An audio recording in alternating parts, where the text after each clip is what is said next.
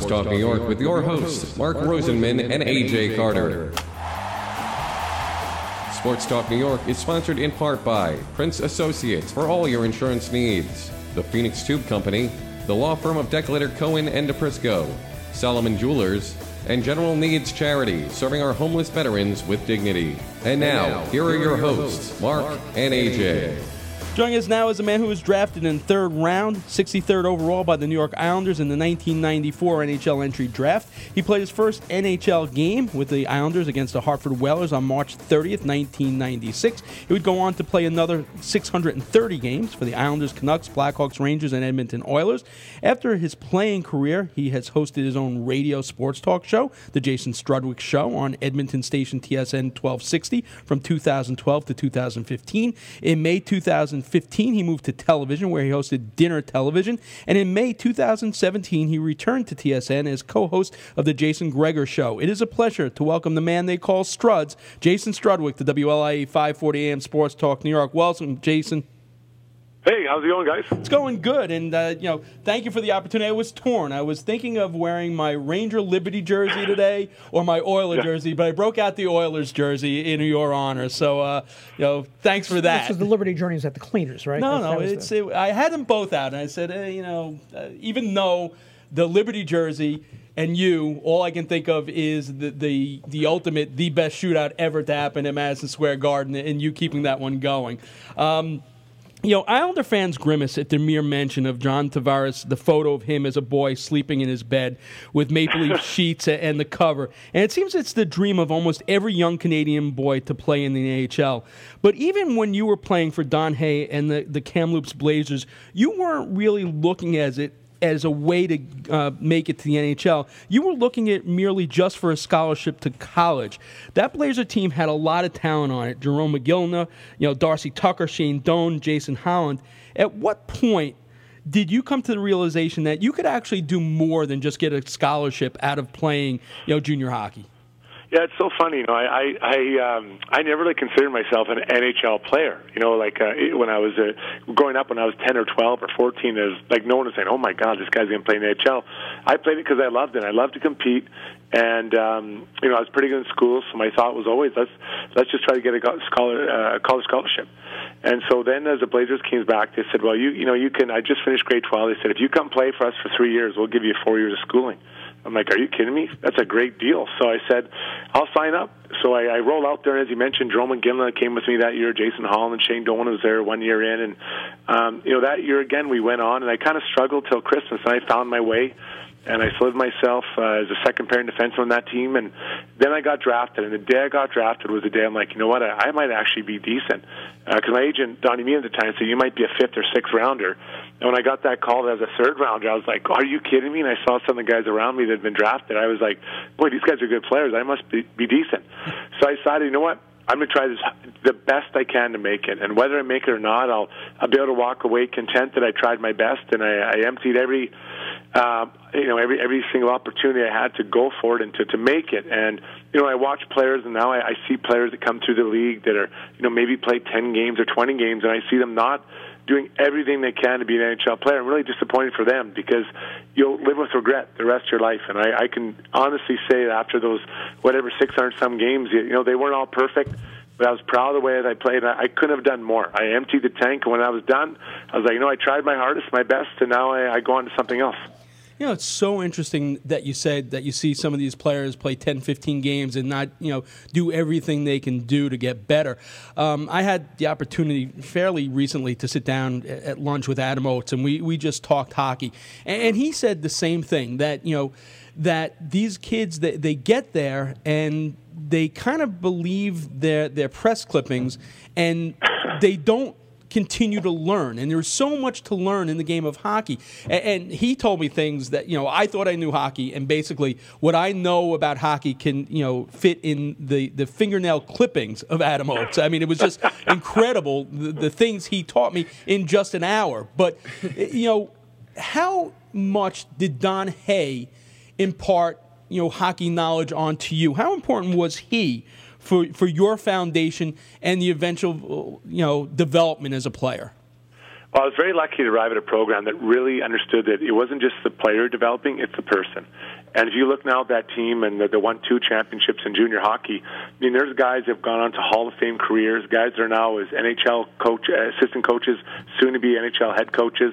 A lot of character in that dressing room, and that is, the baseline for a good hockey player, I think, is character. Because, I heard a quote when I was a lot younger, and I always said, character is revealed when no one's watching. And it's easy for me to say, I worked out today, but no one was there, and I didn't work out that hard.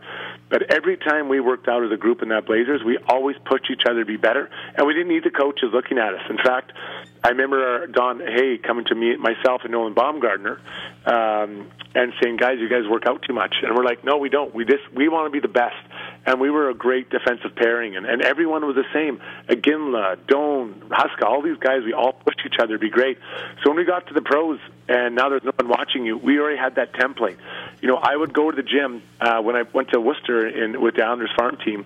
There wasn't a gym in our at that time in the home dressing room, so I had to go to somewhere else to work out, and I had the discipline already to do it. Another guy's like, "Why are you doing this? You're wasting your time." And I knew that I wasn't wasting my time. I was getting stronger. I was getting faster, and you just have to believe in what you're doing. And I think that when I look at young players, I make the comment about not emptying, every chance they can to be great. That includes on ice, off ice, watching older players, listen to your coaches, eating right. It's, to me, the easiest thing you can control is your conditioning, assuming you're healthy. So when I hear about a player arriving at camp who's out of shape or who maybe didn't have that extra push they needed to make the team, I'm like, why would you let that go off? The one thing that you can control so easily is your conditioning, and you don't come into camp conditioned. I just, for me, if I was a coach, I'd be like, see you later. You're gone. Come back when I can see a six-pack. Additionally, your cousins are Scott and Rob Niedermeyer. Did they give you any advice along the way when you were starting out? Well, they're amazing players. I mean, those guys, I'm not even the same, neighborhood as far as hockey players. Personality, I'm way funnier and better looking. So, long term, that serves me better. But when I was a hockey player, I'd rather have my cousin's skill. And, they were amazing. We'd go to hockey schools together, and I'd be lucky to be average, and they'd be the 2 best players there.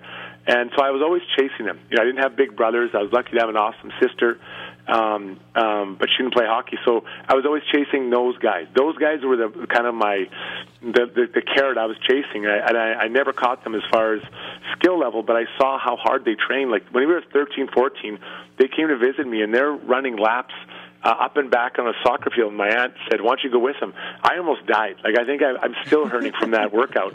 But I was like, oh, my God, these guys work out so hard. And, I just started copying them. So I started doing the same training, and I had no idea what I was doing, but I would just run till I could almost keel over, right? And it gave me an advantage. I was in better shape, so I could sustain whatever level of play I could when I was 14 or 15, higher than everyone, so I looked better.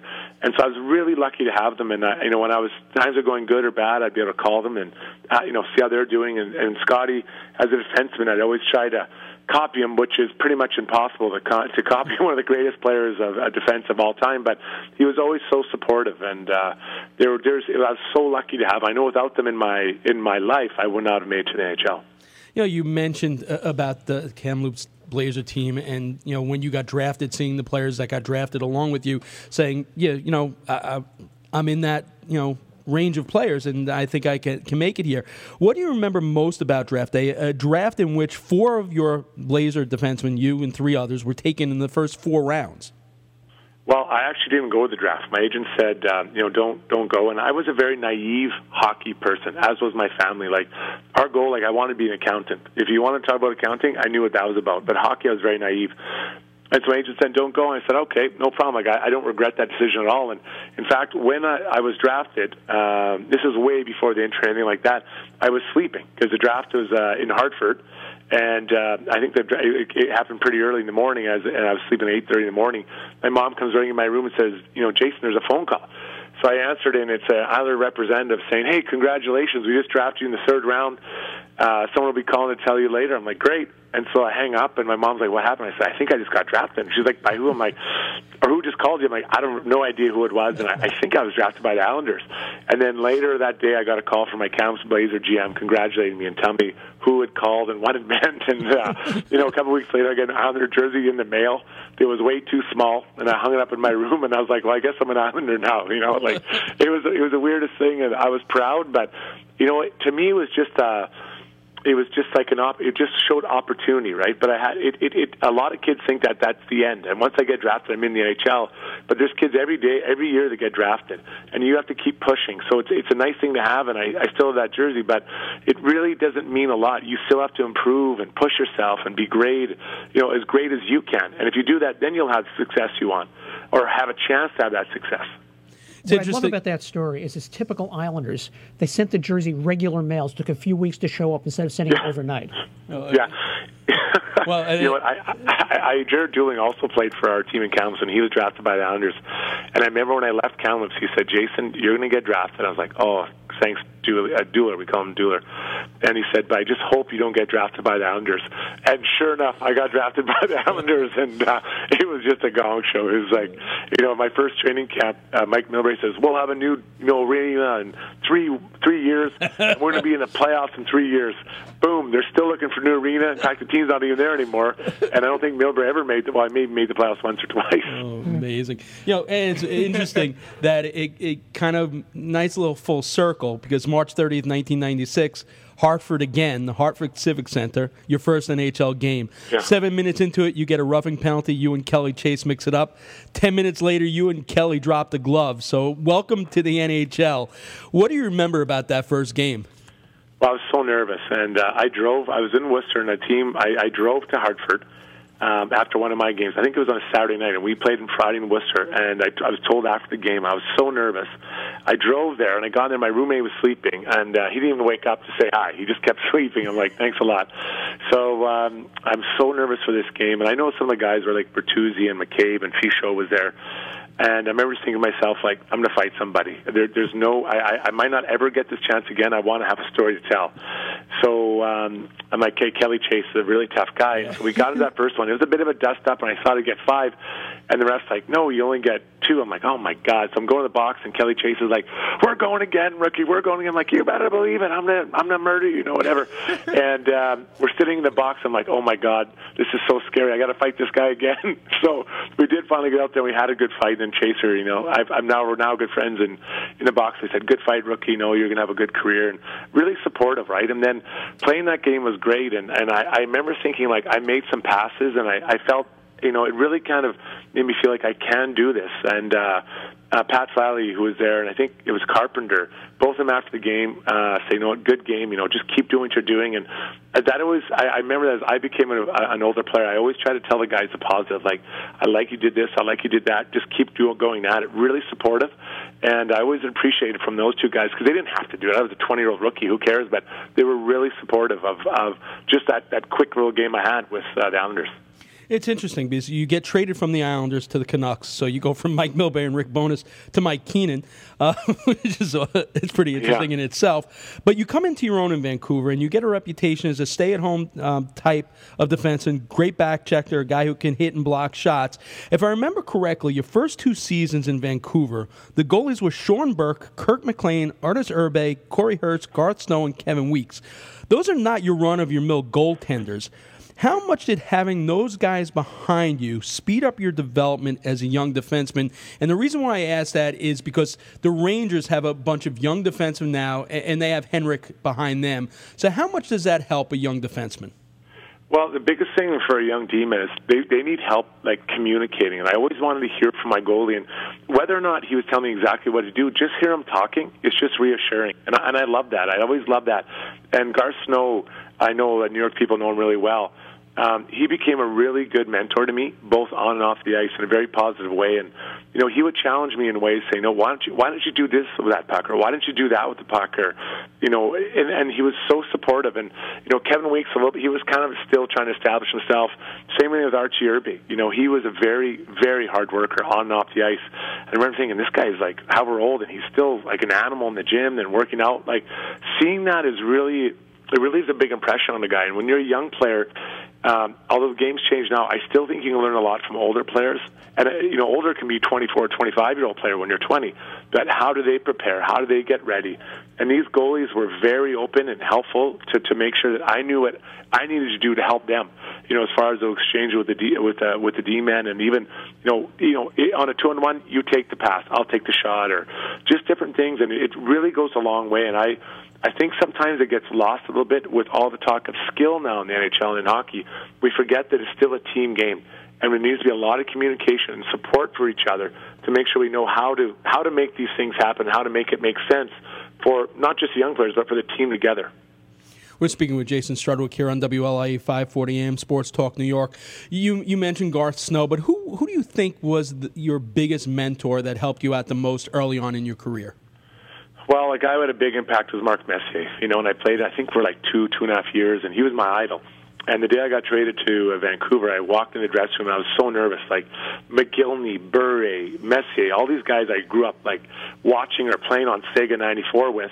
I'm now in the same room, so I went and I just hide in the stick room. And if anyone saw me play, I didn't spend a lot of time with my sticks. So I go in there, and who's standing there but Mark Messier? And he walks up, he's like, "Hi, I'm Mark." I'm like, "Yeah, I know who you are. I'm Jason." And we got to talk for like 15 minutes.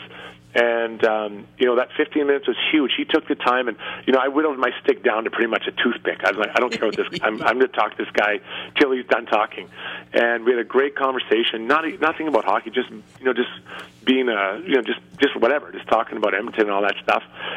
And then fast forward for a couple of years, we're together, and I always saw the way he treated his teammates and the way he treated the staff, the way he walked into arenas, always talking to everyone. When you had a team dinner or party, everyone was invited. So, walk in a hotel and be like, "Guys, I'm going for dinner at 7. Who wants to go?" It wasn't like, "Hey, I'll just tell these two and not tell these two guys." Like, I love that about Mess. Then the way he acted on the ice. When Mess came off the shift, he made a lot of great plays, there's no doubt. But there were some times where, maybe he didn't make the best play, but you could tell. You could never tell by his face that it was great or bad. And I love that. And I always felt that when he was on the bench, things were going to be okay. Because Mess was there, not because he was a great player, although I was a big part of it, but just because he was there and he was just a calming influence. And one of the best compliments I got when I was older playing for the Oilers was Tom Gilbert, who's no longer in the NHL, but he said to me, "Struddy, I don't like when you don't play, because when you're there, it just feels better. I just feel like we're going to be okay, and you're calming, and you're just..." And I love that, because I watched Mess do that, and the way he handled situations, the way he spoke to people. And I learned so much from him as far as being a leader and being a good NHL and a pro. And when I was done, I wrote him a letter to thank him. And he was very nice. He was happy. He was nice enough to tell me he got the letter and really appreciated it. But he was very special to my development as a person and as a hockey player, professional hockey player, which is different than a junior player. It's interesting because I actually sent you the audio of an interview I did this preseason with Mark Stahl. He's now in the role of mentorship to some of the Rangers' young defensemen, guys like Neil Pionk, Anthony DeAngelo. And I asked him, who served that role for him in his rookie year. And without hesitating, he said, absolutely you. You were his roommate. You taught him everything there was to know about being a pro. When you look back and realize that your mentoring is not just for one generation of player, but the things that you taught Mark, he's now imparting on the next generation, and that generation will impart that onto another. Does it take on greater significance to you? Well, it's part of the NHL chain. I think that's important to recognize that it's passing on. And I think I didn't just start this trend. As I just mentioned, Mark Messier helped me, or Garth Snow, or Dana Merz, and these guys that I played with passed this on to me, and I think you pass it on. And the guys I think that last in the NHL are the ones that are willing to support someone else, knowing that guy's taking your job. There's no doubt that Mark Stahl, was taking my job in New York. It wasn't like, I was Brian Leach and Stahl was going to play in the third pairing. I was actually prepping him to take my job, but I knew that. Just like when I was with Vancouver coming in, Dana Merzin or Jamie Hushcroft or, these types of guys, they knew that they were prepping me to take their job. But I think that's what makes NHL so unique, so special, is that, you are still helping out that next generation. When I got to New York and Mark was there, Stalsy was there, I was lucky enough that I'd had a good career. I was very satisfied with what I did, but I wanted to make sure that I helped these next group. The guys I think that are selfish and that actually wish bad things upon the younger players, they get kicked out of the league eventually because no one wants that negativity around. Part of the responsibility is to make sure you prep your guy to take your spot at some point.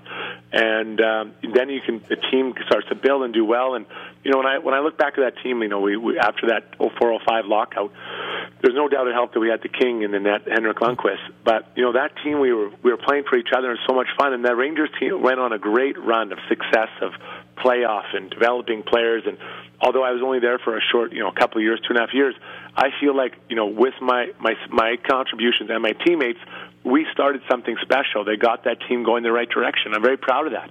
And that means a lot to me, although I didn't play in a lot of the playoff games, but I love that idea that that's what happens. I think that's what an unselfish player, and that's what separates, I think, NHL players from other professional sports, is we give that back to our teammates. Absolutely. The Oilers were here in town yesterday afternoon and to take on the Rangers. They were coming off a very disappointing season, which they were 25 points off the 103-point campaign of 2016-2017, 0-2 start to start the season. Articles in Edmonton already had Saturday's game 3 of the season, as a must-win. Why was there so much focus put on not starting off at 0-3 before returning home? Well, there's a lot of pressure on this team. They've got Connor McDavid, which everyone believes that he's if not the best, one of the 2 best players in the league, and he puts on a clinic nightly. But after that, there's a lot of players that are trying to find their game, whether they're younger players like a Leon Draisaitl or Darnell Nurse, or a guy a little bit lower to like Lucic, who's trying to get himself wrapped around the new game that was developing. Seems like it gets faster all the time, and it's a challenge for this team, and they're trying to get back to be a playoff team. Peter Chiarelli, some of the trades he made, there's some people who frowned upon him. Todd McCullough, as a coach, you seem to take a lot of the hits when things aren't going well, and then you kind of stand back when things are going well, like they did 2 years ago. But, I think the problem is that this team needs to find identity when McDavid's not on the ice. When he's on the ice, the 2 of you guys and myself could be playing out there and we'd get points. We'd score goals, and he's been involved in every single goal for the Oilers this year. But when he's not on the ice, what do we do? How do we play it? Who's the leader?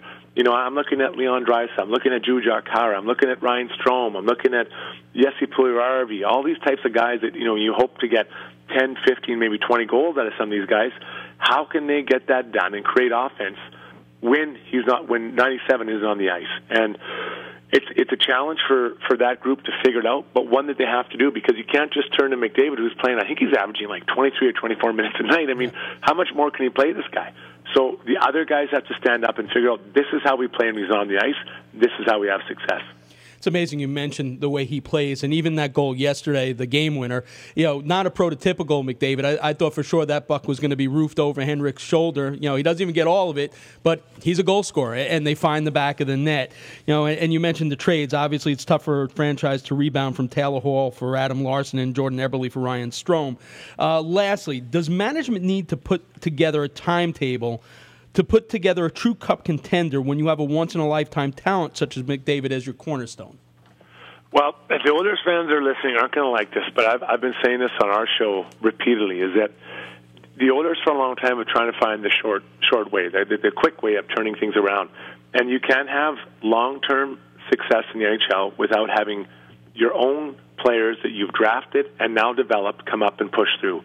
For too long, the Oilers, the first picks are generally somewhat successful. And I'm not talking about Taylor Hall. I'm talking about like an Eberle later on the pick, Darnell Nurse later on the first round. These guys have turned into good players. It's outside of the first round where you separate teams that maybe are in and out of the playoffs every year to teams that are in the playoffs every year. Look at some of the draft records of teams that are near or at the top of the league. Let's look at Nashville, all the players they've drafted, developed outside of the first round. Same goes for Tampa Bay. Same goes for Boston now. Then you look at some of the teams that are at the bottom of that, with some of the struggles maybe Montreal has or the Oilers have had, or even Calgary. So you got to find those players outside of the first round, draft and develop. I think that with Keith Gretzky now, who's doing a lot of the draft work for the Edmonton Oilers, we're starting to see that coming in. The problem is it takes time. You can't just hit the fast forward button and say, okay, Tyler Benson, you're ready to go. You're a second rounder 2 years ago. It doesn't work like that. Tyler Benson now in his first year in the minors. he's going to probably need 12 to 18 months to get NHL ready. And when he is NHL ready, that might just be a fourth-line winger. But you know what? That'd be a win for the Oilers. They have other guys in Europe. They have some guys in junior in North America here that, you hope in 2 to 3 years they'll be ready.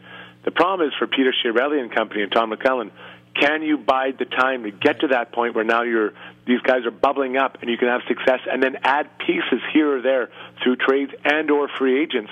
Do you need? We need a right winger or a second. Okay, let's go and get that. So it's a real challenge, but I preach patience, but that's hard to a fan base who's seen the playoffs once in the last whatever it is, 13, 14 years. And one playoff round win, absolutely. All right, Strutz, thanks so much for your time tonight. We really appreciate it. Yeah, a lot of fun. Go Giants. Tough game for them on Thursday. That's my team. And, Eli, got to get your arm back. Jason Strudwick, former New York Islander and New York Ranger.